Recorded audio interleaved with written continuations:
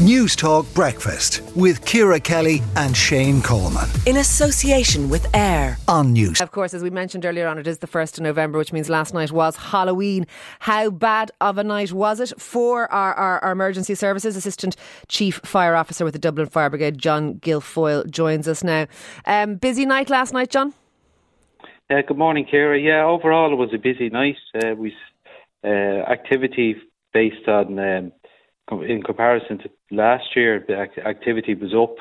And if you take the 24-hour period between midnight on the 31st of October and midnight on the 1st of November, we received 234 fire calls, 169 of which were Halloween related. And we also dealt with 357 ambulance calls over that 24-hour period. So busy.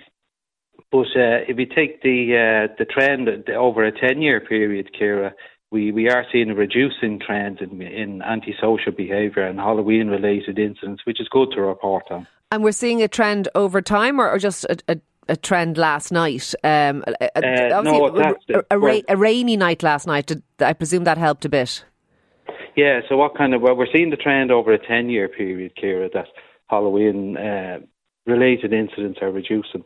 But if you take last night in particular, what was contributory factors, poor weather as always does have an impact on an evening like that. Throughout the Halloween period, we had a very active stockpile collection campaign run by our 4 local authorities, and we'd like to commend the local authority staff for that. Huge amount of work went into that. Also, there was a huge range of family-friendly and community events. Organised events rather than the ad hoc absolutely. ones. Yeah, and I suppose the data would suggest lots of families participated in those events, which is good to see. A huge amount of public safety advice went out, and overall it looks like the public heeded the advice. Yeah, and you were saying that there was a campaign of the four local authorities in Dublin to this was when if somebody saw a pile of tyres and a load of pallets being left in a field somewhere, they reported it and they were removed in advance of Halloween. Is that what you're talking about? That's exactly it, and each of the 4 local authorities posted numbers on their websites. The public engaged as soon as reports went in. Material was collected and so forth, which has a huge impact. Okay, so good stuff. And in terms of Garda presence, like I know it has happened before that emergency services has been attacked. You didn't need to call the guards for your crews at all last night. None of that sort of stuff happened, thankfully, this year.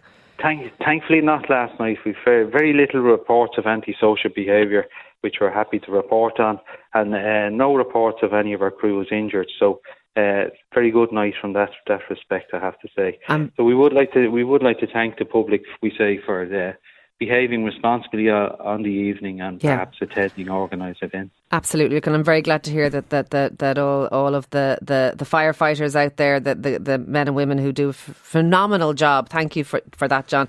I'm delighted to hear that none of them had too much trouble last night. That is Assistant Fire Officer there with the Dublin Fire Brigade, John Guilfoyle. News Talk Breakfast with Ciara Kelly and Shane Coleman. In association with AIR. Weekday mornings at 7 on News Talk.